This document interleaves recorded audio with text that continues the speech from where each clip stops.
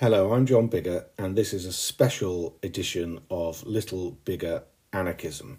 This is a postcard from the London Anarchist Bookfair on Saturday, September the 17th. Me and my buddy Shane Little headed down on the early bus to London to take a look at the book fair. And we managed to get a few interviews while we were there. Not as many as we would like, so we can't say that this is some kind of definitive account. We didn't talk to everybody, but what we wanted to do was just get a few interviews to share with you with some of the people that we met there. So enjoy this. Consider it our postcard from the Anarchist Book Fair.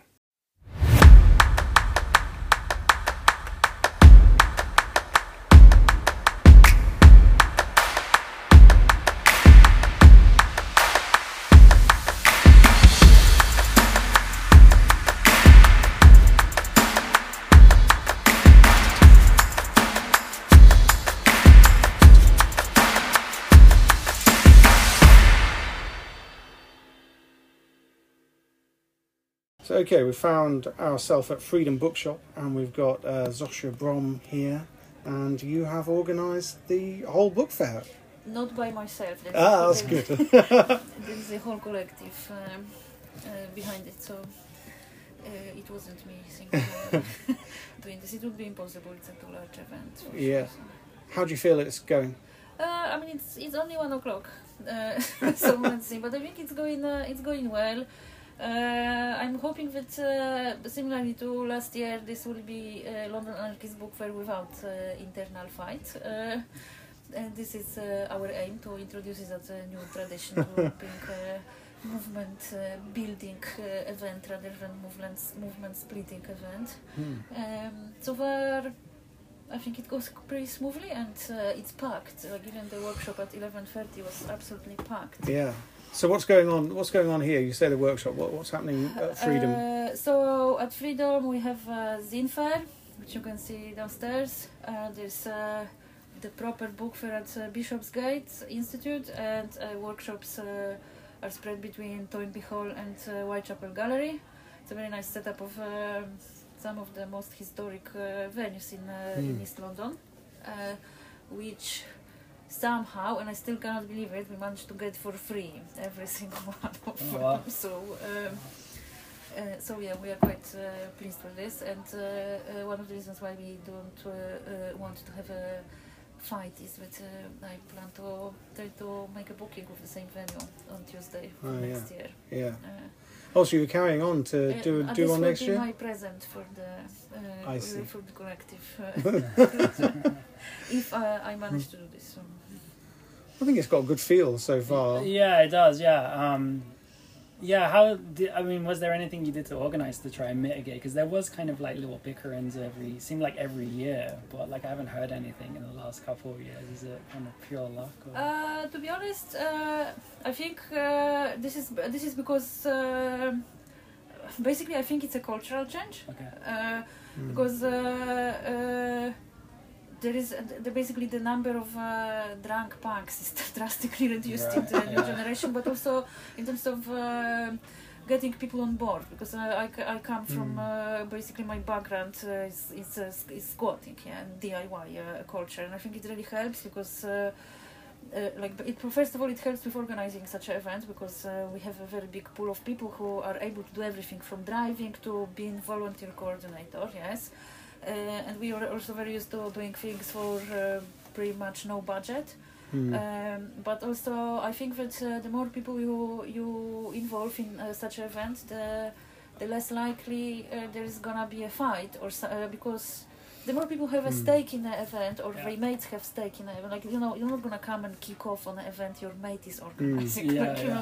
So I think this very simple psychological mechanism works very well, but yeah, I mean, we have the collective who basically dealt with the logistics.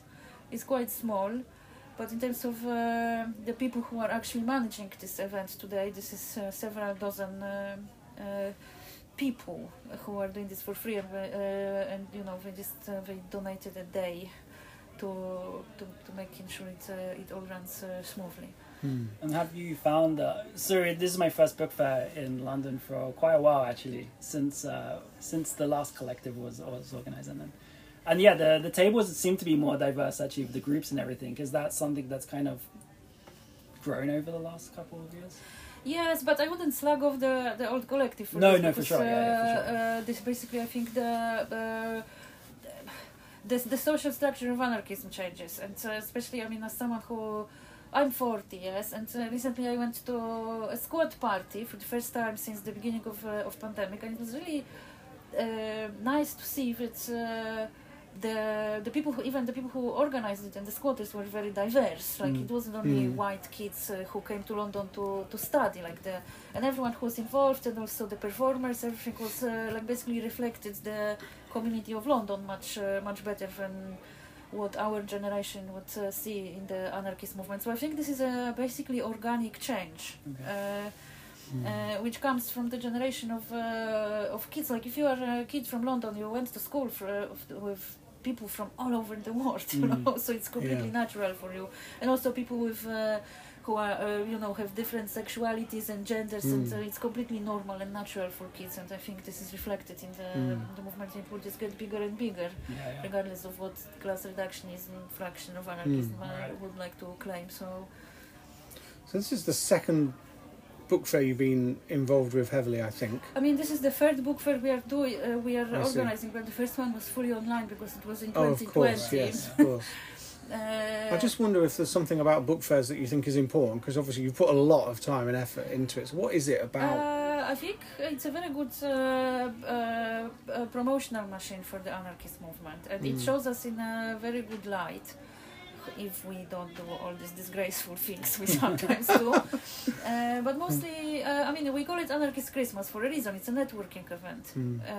And London Anarchist Book Fair, being the first one worldwide, is actually quite important. Like I remember, even when I was living in Poland, people were coming to London for the Anarchist Book Fair, or the Greeks would come, it's...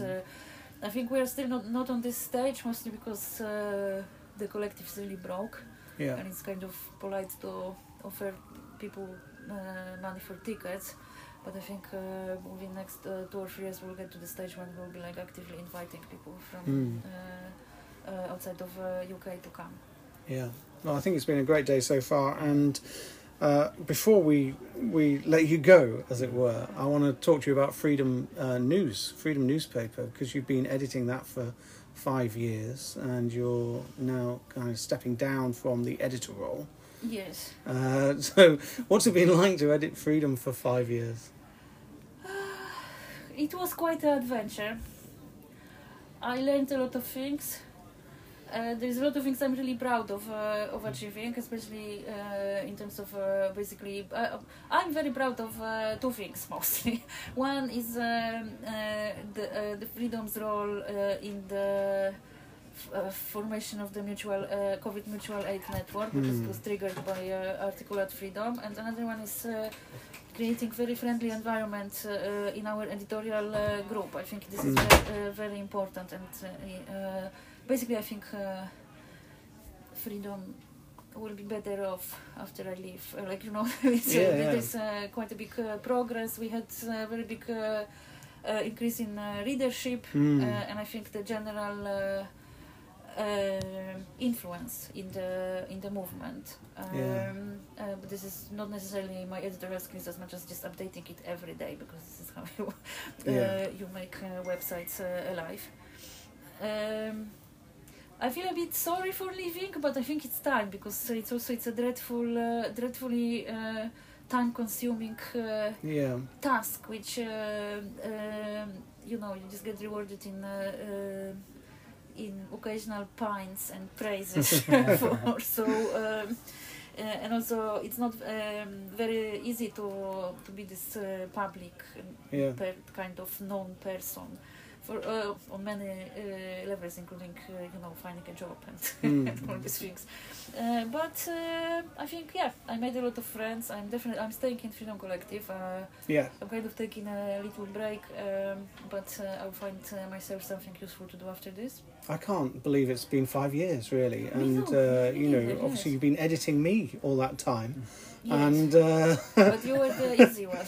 Oh, that's good. That's good. I always found it interesting because I found you very straightforward as an editor, and I knew that if you told me that I needed to change something, you had a really good reason for it. I think I'm probably more obsessed with fact-checking with many other people, but I think it's important because basically it really annoys me when left is not getting the facts right, because I think facts work to our advantage, and it's the right who needs to lie, not us. So it really annoys me when this happens. We've got a good record, I think, haven't we, on facts? So I think what we're doing is providing an anarchist take on things, and I mean that's the role for Freedom for me, I think. And I think the editorial team kind of generally just supports each other in achieving that. So I mean, that it's a very friendly team. So. Yeah, I think so. And it's great as well, like, Freedom being the longest running anarchist periodical in the world. Like, it's great. Like, it opens the doors to every squad in Europe. Right, there you go, yeah. It's, in terms of, like, I don't have to worry about accommodation when I go for quarantine. There's actual physical copies of Freedom in Bishopsgate Institute from 1892, which I just... Yeah, but you can... that's amazing. You can knock the door of the squad in Greece and be like, hey, I'm Freedom Editor, and we're like, welcome. So this was the benefit. That's fantastic. Even after some of the things we wrote about Corbyn, which got us a little bit of negativity. I mean, because they read Freedom. Yeah, absolutely. Well, thank you very much for your time. It's really interesting, and let's hope the rest of the day goes really well, and you've earned a little bit of a rest from Freedom, I think. Yes, I'm going for holiday after this, and then I will figure out what I'm going to do. Brilliant, thank you. For today, I just want to end this book first. Thanks.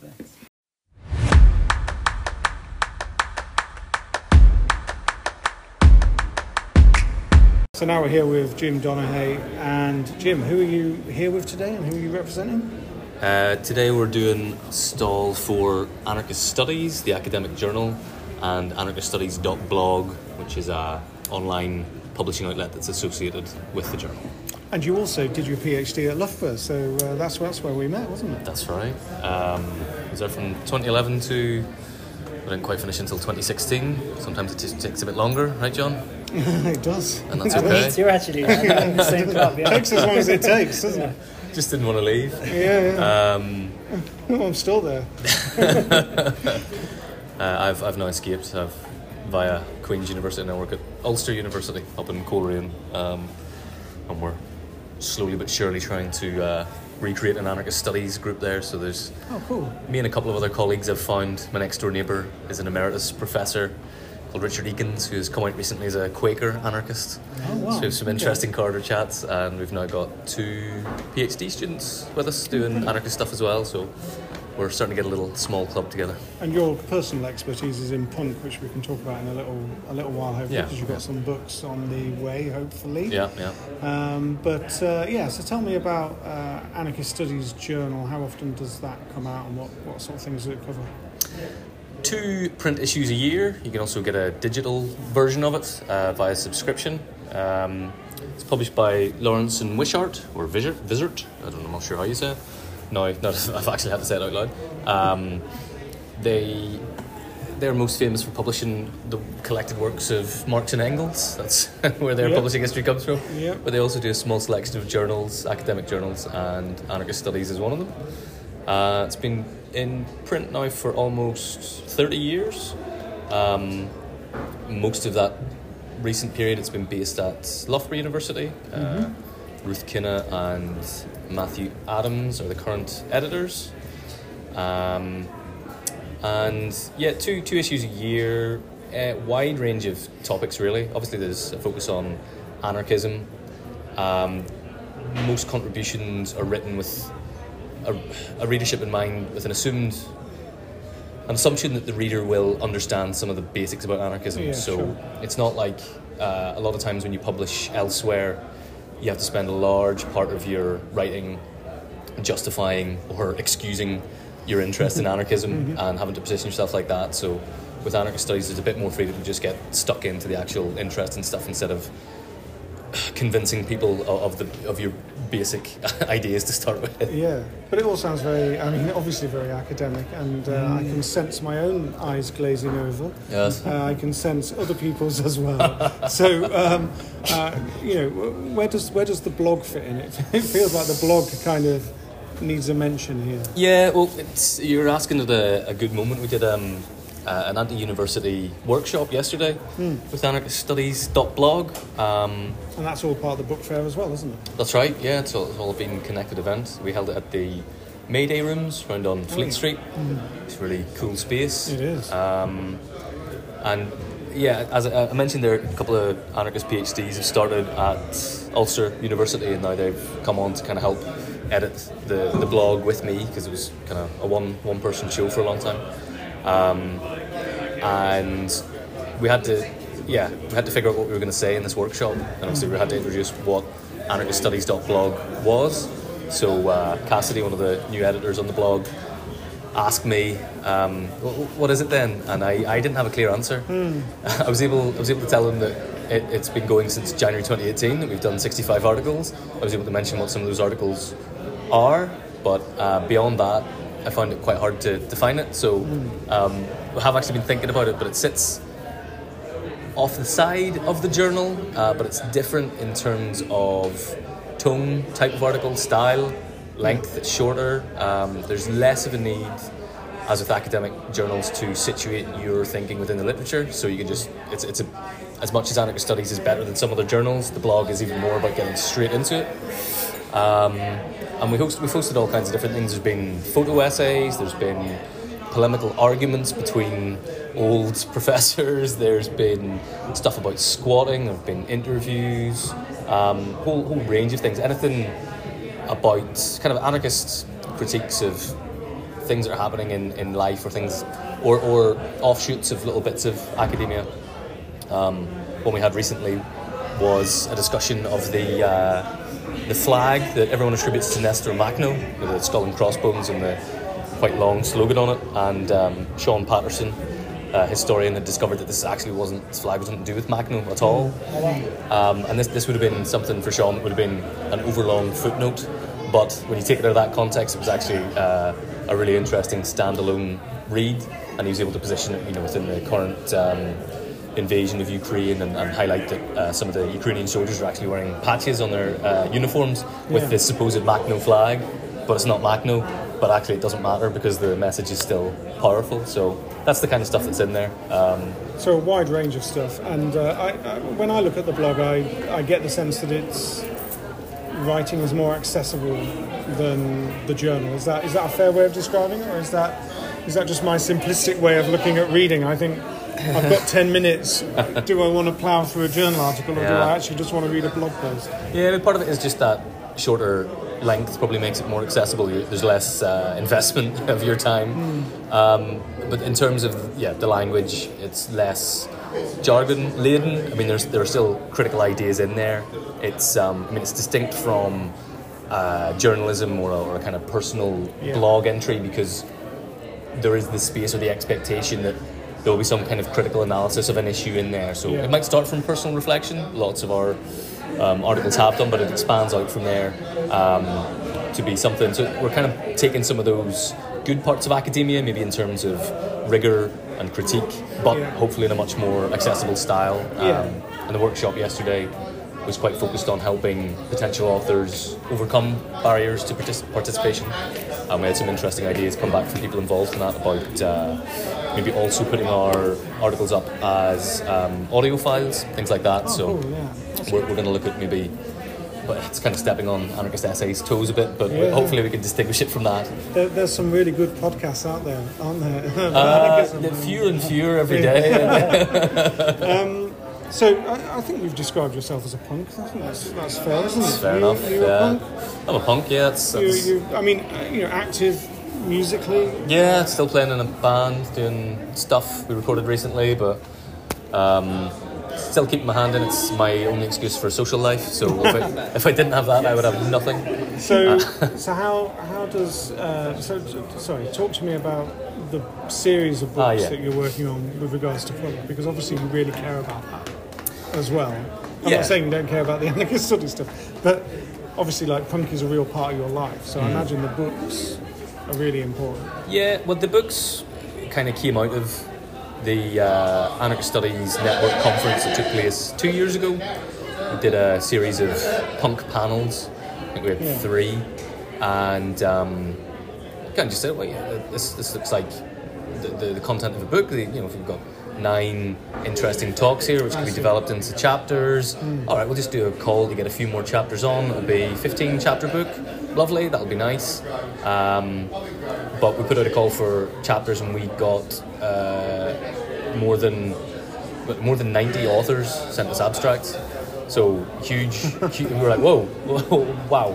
And they were from all over the world, East Asia, Australia, loads from Latin America, all across Europe, Africa, Middle East, you name it. Some aspect of some scene or some relationship between anarchism and punk in a particular context was there. So we were stuck with the choice of turning down potentially 80 people and saying no, sorry, and having to think about how we were going to select from these things and what were the criteria going to be, or just expand the project. So we expanded it. It's going to be a 3-book series, I think. The first one is due very, very, very soon. The typesetting is just completed, and now final proofs are going. So it should be published imminently. And that's with Active Distribution, who are now based in Croatia. That's where John is doing his stuff from. So, and then we'll follow that pretty soon. I think next year, book 2 should be ready at some point, and then probably book 3 maybe the end of next year or early 2024. So it should be quite a quick series, but that probably won't go that smoothly. And this is going to cover a really large musical scene, but also internationally and indeed like across the whole world. Yeah, I mean it is about the overlaps between anarchism and punk, and that's so it's not just loads of stuff. I mean, the Punk Scholars Network have published loads of brilliant books about punk, widespread, all kinds of different contexts, and some of that has touched on anarchism as well, inevitably. But there's, I've been doing it for a while, this kind of punk studies, anarchist studies overlap. But there are a lot of people who are totally dismissive of that relationship, the relationship between anarchism and punk, or they recognise it but they take it for granted and don't look any further into it. It's like, oh yeah, that's a thing. But they're not conscious of the subtleties of it and the differences and what an anarchist punk scene looks like in communist Eastern Europe or contemporary Cuba or Venezuela. When you're smashing the system in that context, it's actually very different. Yeah. And the different forms of repression are there that exist for punks because of their politics or because of their contraventions of local religious customs or whatever it might be, are all quite different, but they all, I think over the course of all those chapters, there is some kind of a commonality that you kind of recognise, and I think it's in the title of the first book. We just called it Smash the System.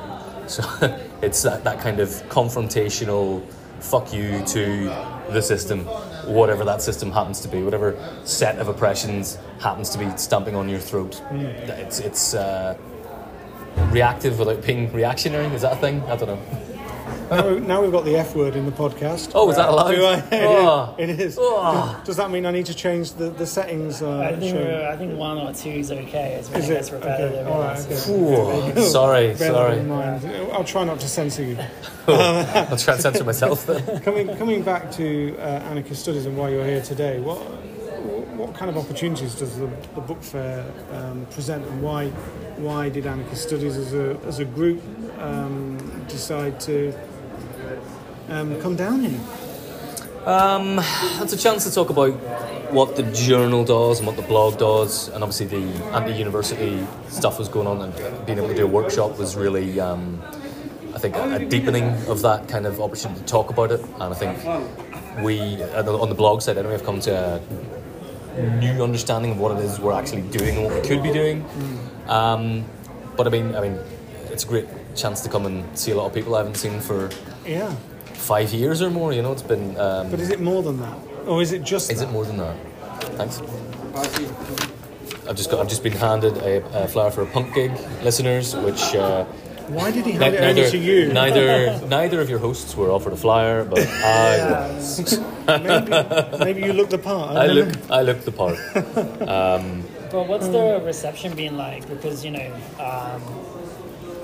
lot of anarchists have a resistance to the academy and academia. So yeah, I do remember the first anarchist book fair I came to in about 2012, maybe. Yeah, it must have been. And I was sitting beside Ruth on the table, and this comrade came up and started giving us hell because we were sitting behind a stack of Anarchist Studies journal, like intellectual, blah blah blah, and then swear words and stuff. And I was glad Ruth was there. She doesn't take any prisoners, and she told him what for. That was very good. But yeah, I mean that resistance is very real, even in a book fair where you think people might be a bit more open to reading and big thinky stuff, But I think in terms of the research that goes into anarchist studies is very often by anarchist activists themselves. Yeah. So I think in the best instances it's not research from above, it's research from within, and it's a space for anarchists, whether it's activists or not, to critically self-assess the movement. I mean, this is something that goes on anyway in people's ordinary conversations and activist things that are in no way academic.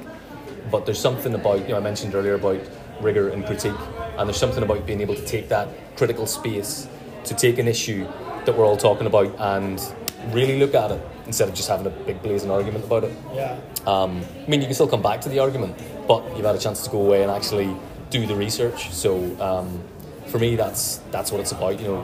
Engaging in the academy is a huge compromise in terms of all the hierarchies that exist there and the hierarchization of knowledge, but the opportunity to actually do meaningful research and then have that contribute to activism and anarchism's own conception of itself, I think is very worthwhile.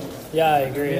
Because sometimes when I do talks, it's always the question always comes up that you're in the academy, you're in this privileged position. It's like.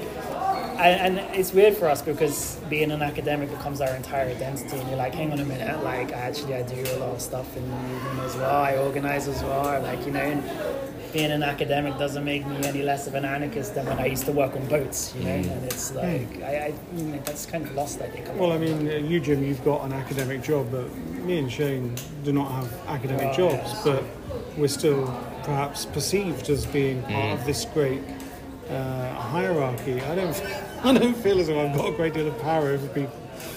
No, and it's, I mean, I don't know how much to say without losing my job, but I mean, I think... Well, be careful. There's a certain opportunity to subvert the academic structures there, there's a lot of money in academia, and if you can use some of those resources to benefit comrades in whatever regard, then there's a compromise there to be made, but it's an informed compromise, and that includes bringing people on for funded PhD studentships or doing research co-production with activists and being able to actually go out as part of your research methodology to say, what can I do that's of use? I've got this privileged position in terms of time, I can put resources towards this, what would help? And I think that's what a lot of researchers now, across all kinds of indigenous and participatory backgrounds as well, but definitely in the anarchist movement and anarchist studies, there's much more of that kind of sense of research as a contribution to the wider movement. Yeah, doing research with people rather than on them. Exactly, or at them. Exactly. Or even for them, there's a tradition of, especially with NGOs, they will enter into a relationship with academic researchers because they want them to do research for them or give their piece of work or whatever they're doing the legitimacy of a university. So it's quite a transactional relationship, which is maybe better than having research done on you or at you, but doing research for you is quite mercenary, and I don't think that's what it is in terms of anarchism. And coming back to the book fair itself, so obviously you get the occasional negative comment, but on the whole, what you're seeing here is people are representing an academic journal, but it's talking to real people, isn't it? It's talking to real people and other groups. Yeah, there's a benefit to that. We've had some great chats with people already, and maybe people will be inspired or encouraged to contribute something, whether it's to the blog or to the journal or to go away and read it. But yeah, I mean, I think it's the relationships between different outlets and so on. It's nice to nosy about and see what people are doing, and I picked up a load of books that I didn't even know existed. So I mean, that who knows what that will enrich in my research later on. Although most of it was sci-fi, so it's probably not that relevant. But I mean, I could do research in sci-fi too. Yeah, why not? Ruin that for myself as well. Why not? I feel compelled to mention the words Doctor and Who here, but I'll try not to. Okay, thank you very much, Jim. You're very welcome. Nice to talk to you.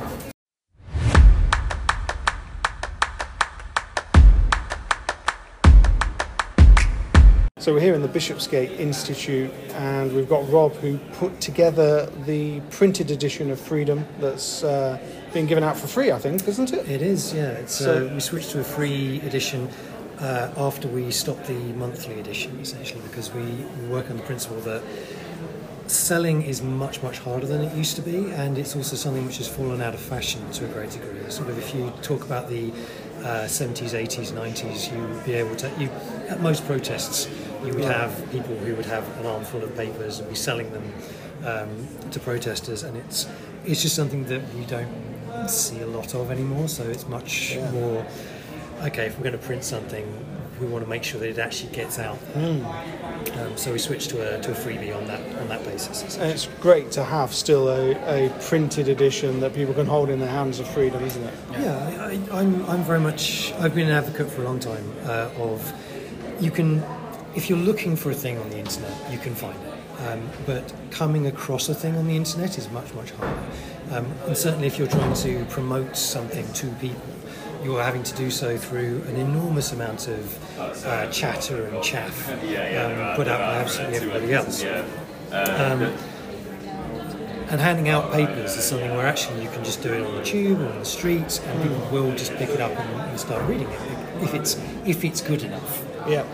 So what was the approach? Because normally it's kind of current affairs and everything, and if this is a special issue, was there kind of like an emphasis or? Yeah, so we used to do the paper, at one point we were doing it fortnightly, which was completely unsustainable, but we have now dropped down to biannual. And because we print it on a biannual basis, the focus is more on sort of summarising the prior 6 months and looking into the next 6 months, and talking about kind of more in-depth takes on sort of issues which affect anarchists and which people might want to think about. So more kind of like a hybrid between a paper and a journal? Yes. Yeah. Okay.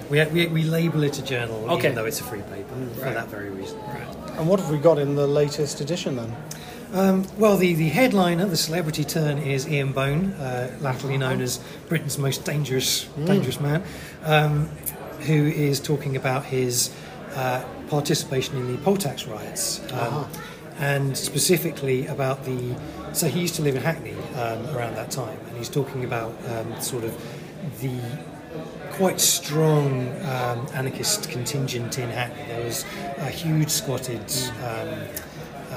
community around there at the time, a lot of very angry working class people, and he sort of talks about the differences in attitude that were in Hackney at the time. So Hackney was much less interested, for example, in the longer term don't pay aspect of the poll tax, and much more interested in like, can we riot now, essentially. So that's kind of the lead one, I suppose. There's some really good stuff. So the Common House, which used to exist on Bethnal Green and shut down last year, I think. There's a really good analysis of kind of setting up of and running of and kind of the politics around social centres and kind of how they function. Very good analysis piece. There's a couple of history pieces. There's a good piece on the ASS, a love letter to the ASS. In fact, that's the advisory service for squatters. And a couple of and stuff on strikes and mutual aid, and that's kind of the general theme of the paper. And what is it like to put that together and get it printed? Because if you're not doing it regularly, that sounds like an undertaking. That does. It can be a bit hit and miss. Like, it really depends. We have a small team who work on both the Daily Newswire, which is the Freedom News newswire. Yeah. And some of them will then kind of also help out writing articles, including yourself, for the paper as well. I tend to kind of go off and do the copy editing and kind of getting it all in order and putting it in the paper, because that's kind of my day job is doing that as well, so that's fine. And then it'll get sort of read over by another collective member before it goes out. We're very, very fortunate actually that Aldgate Press, who are a long-running, since 1980, I'm going to say 1 or 2, something like that, was when they first set up. They've been the printer of Freedom Press and many, many other radical papers. In fact, we're being in Bishopsgate, one of the leading Aldgate Press people who's been around for donkey's years, was saying that he was looking at their archive of Freedom Press stuff and having it explained to him, and he was saying, "Oh, we printed that. Yeah, we printed that as well." So it's a nice thing. Like it's Aldgate have been kind of the radical printer for freedom for 40 years now, I guess.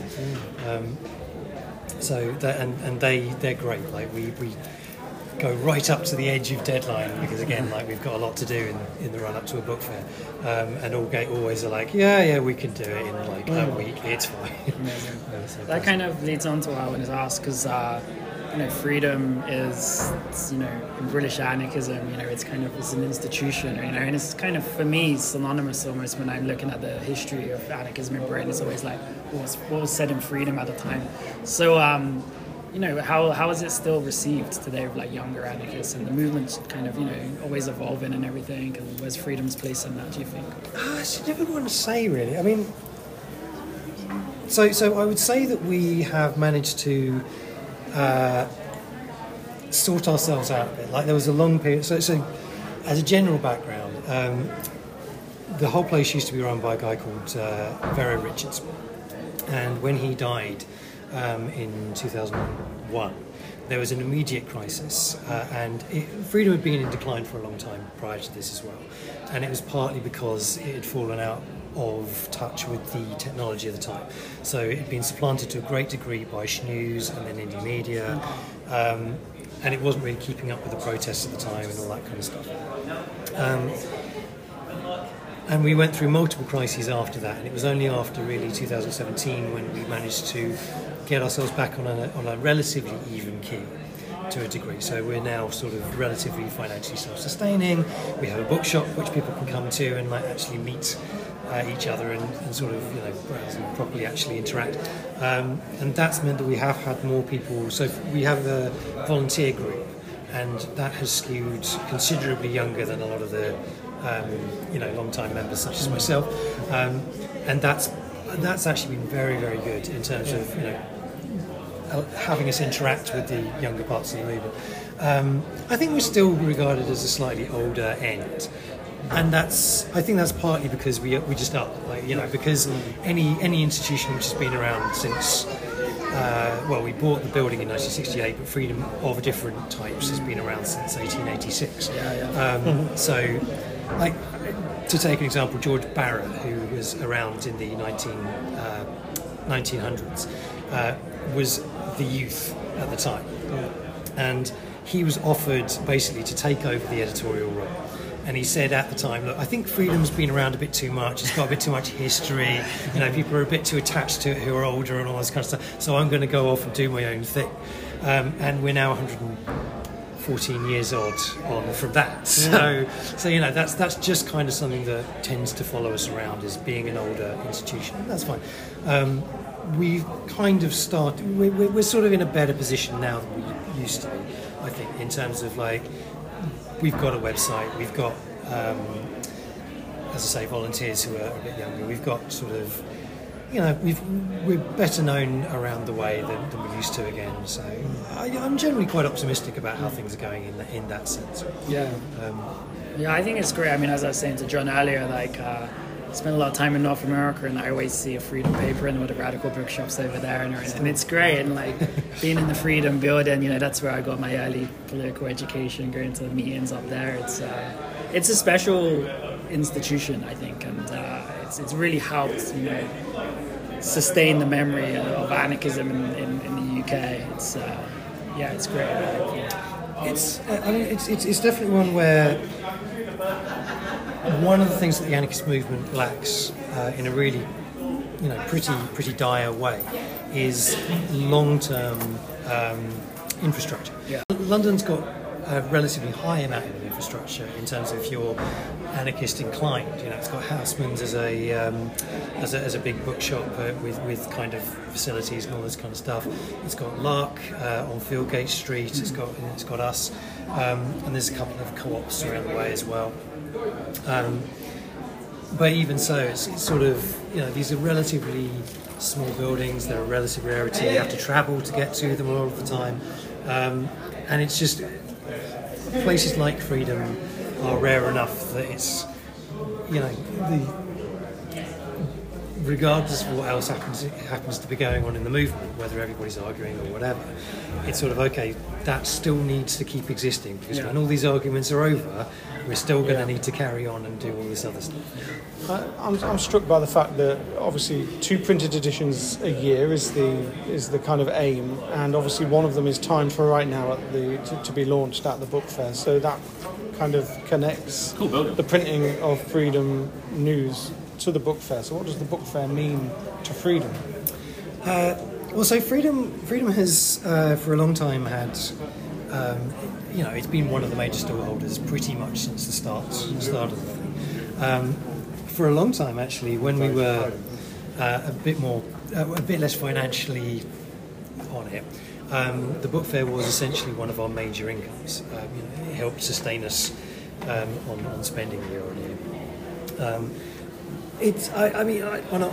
I think most people who have been around Freedom for any length of time end up feeling that the book fair is pretty special in as much as it's where we meet, it's where we see people who we haven't seen for years. I haven't seen you for quite some time actually, particularly because of the pandemic, but there's loads of people like we were talking about the Cunningham Amendment and hadn't seen for years, and you wander around and once you become a bit more of an old timer, it's like we have a movement, we have a scene of people who we can actually interact with. Indeed, hello. Hello. We're just doing a bit of a re-interview thing. Oh, you're doing it? It's okay. I might keep that bit in. Good example. The book fair, when it shut down, when the original book fair shut down in 2017, there was definitely a huge loss in terms of having that. Like it's one of those few senses of continuity you get. Again, it's part of that infrastructure. I think in the same way that Freedom is, that you can come to the book fair 10 years down the line, and you see people who have been plugging away. But you wouldn't see them in any other. I think the last time we met actually was at the last book fair. Yeah, funnily enough. So there we go. And I have one final question, unless you've got anything in Shane. I'm just interested in the fact that we're in the Bishopsgate Institute. They've got an archive. There are copies of Freedom from 1892 on display. It just feels quite nice to be here. There's a link here, I think. There is. So Freedom had 2 major archive donations or whatnot. One of which was to the International Institute in Amsterdam. Oh yeah. Which that goes way back. That was when what's his face, Max Nelly? Nelly? Yes, Nelly. He donated vast tracts of documentation to them, and we also then we brought that up to date in the early 2000s, I think, with a big donation of all our old papers and all this kind of stuff. But we also wanted one that was closer to home. And again, because we were going through various crises at the time, we felt that it made more sense for it to be kept by a proper institution that would look after it, rather than just kind of mouldering away in one of our upstairs rooms. So we gave Bishopsgate basically our entire archive, which was at the time fairly extensive, filled the entire what is now the ASS office. And they then bound, and a proof of concept here, they then bound single issues going from Spain and the World up to date. They gave us bound and boxed copies, properly archived ones for our own use. Those then nearly burnt to a crisp during the arson attack of 2013. And if we hadn't given the previous ones to Bishopsgate, then various of them, you know, we've still got damaged copies at Freedom. We've managed to replace some and you know, rework it a bit. But like the undamaged copies are now all at Bishopsgate. And it's great because, you know, they're only down the road. They have been fantastic to us, generally speaking. Like when I was the author of A Beautiful Idea, which is the official history of Freedom, and was able to literally just walk down the road, and I had all of the old war commentaries from the 1940s during the Second World War, all of the Spain and the World stuff they kept, and I was able to just flick through it in the course of research. And all of the people who kind of then go to Freedom and ask, you know, do your archives still exist? We can say, well, actually, you can just go to Bishopsgate, and they're all there, and they have very enthusiastic people who know what they're talking about, who can kind of guide you through it. Brilliant. So we're lucky to have a brand new edition of Freedom. How do people get hold of it? Right, so we obviously we've been handing them out hand over fist at the book fair itself, but also they are always available at the shop in Angel Alley in Whitechapel. We also do we give bundles, right, to various sort of radical bookshops around the way, like Houseman's and News from Nowhere, Five Leaves and all that. And we also do online, if you go to the Freedom shop, freedompress.org.uk, we do free with postage, essentially. Brilliant. Fantastic. Okay, thank you for talking to us. Thank you.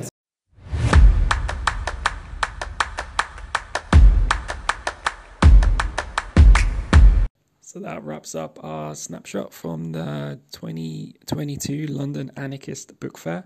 We'd like to thank those that took the time to talk to us, and to you for listening to the end of this special episode. Like always, if you have any comments or want to get in touch with us, have any questions, you can reach us at alittlebiggeranarchism@gmail.com. And until the next episode, that's bye from me and John.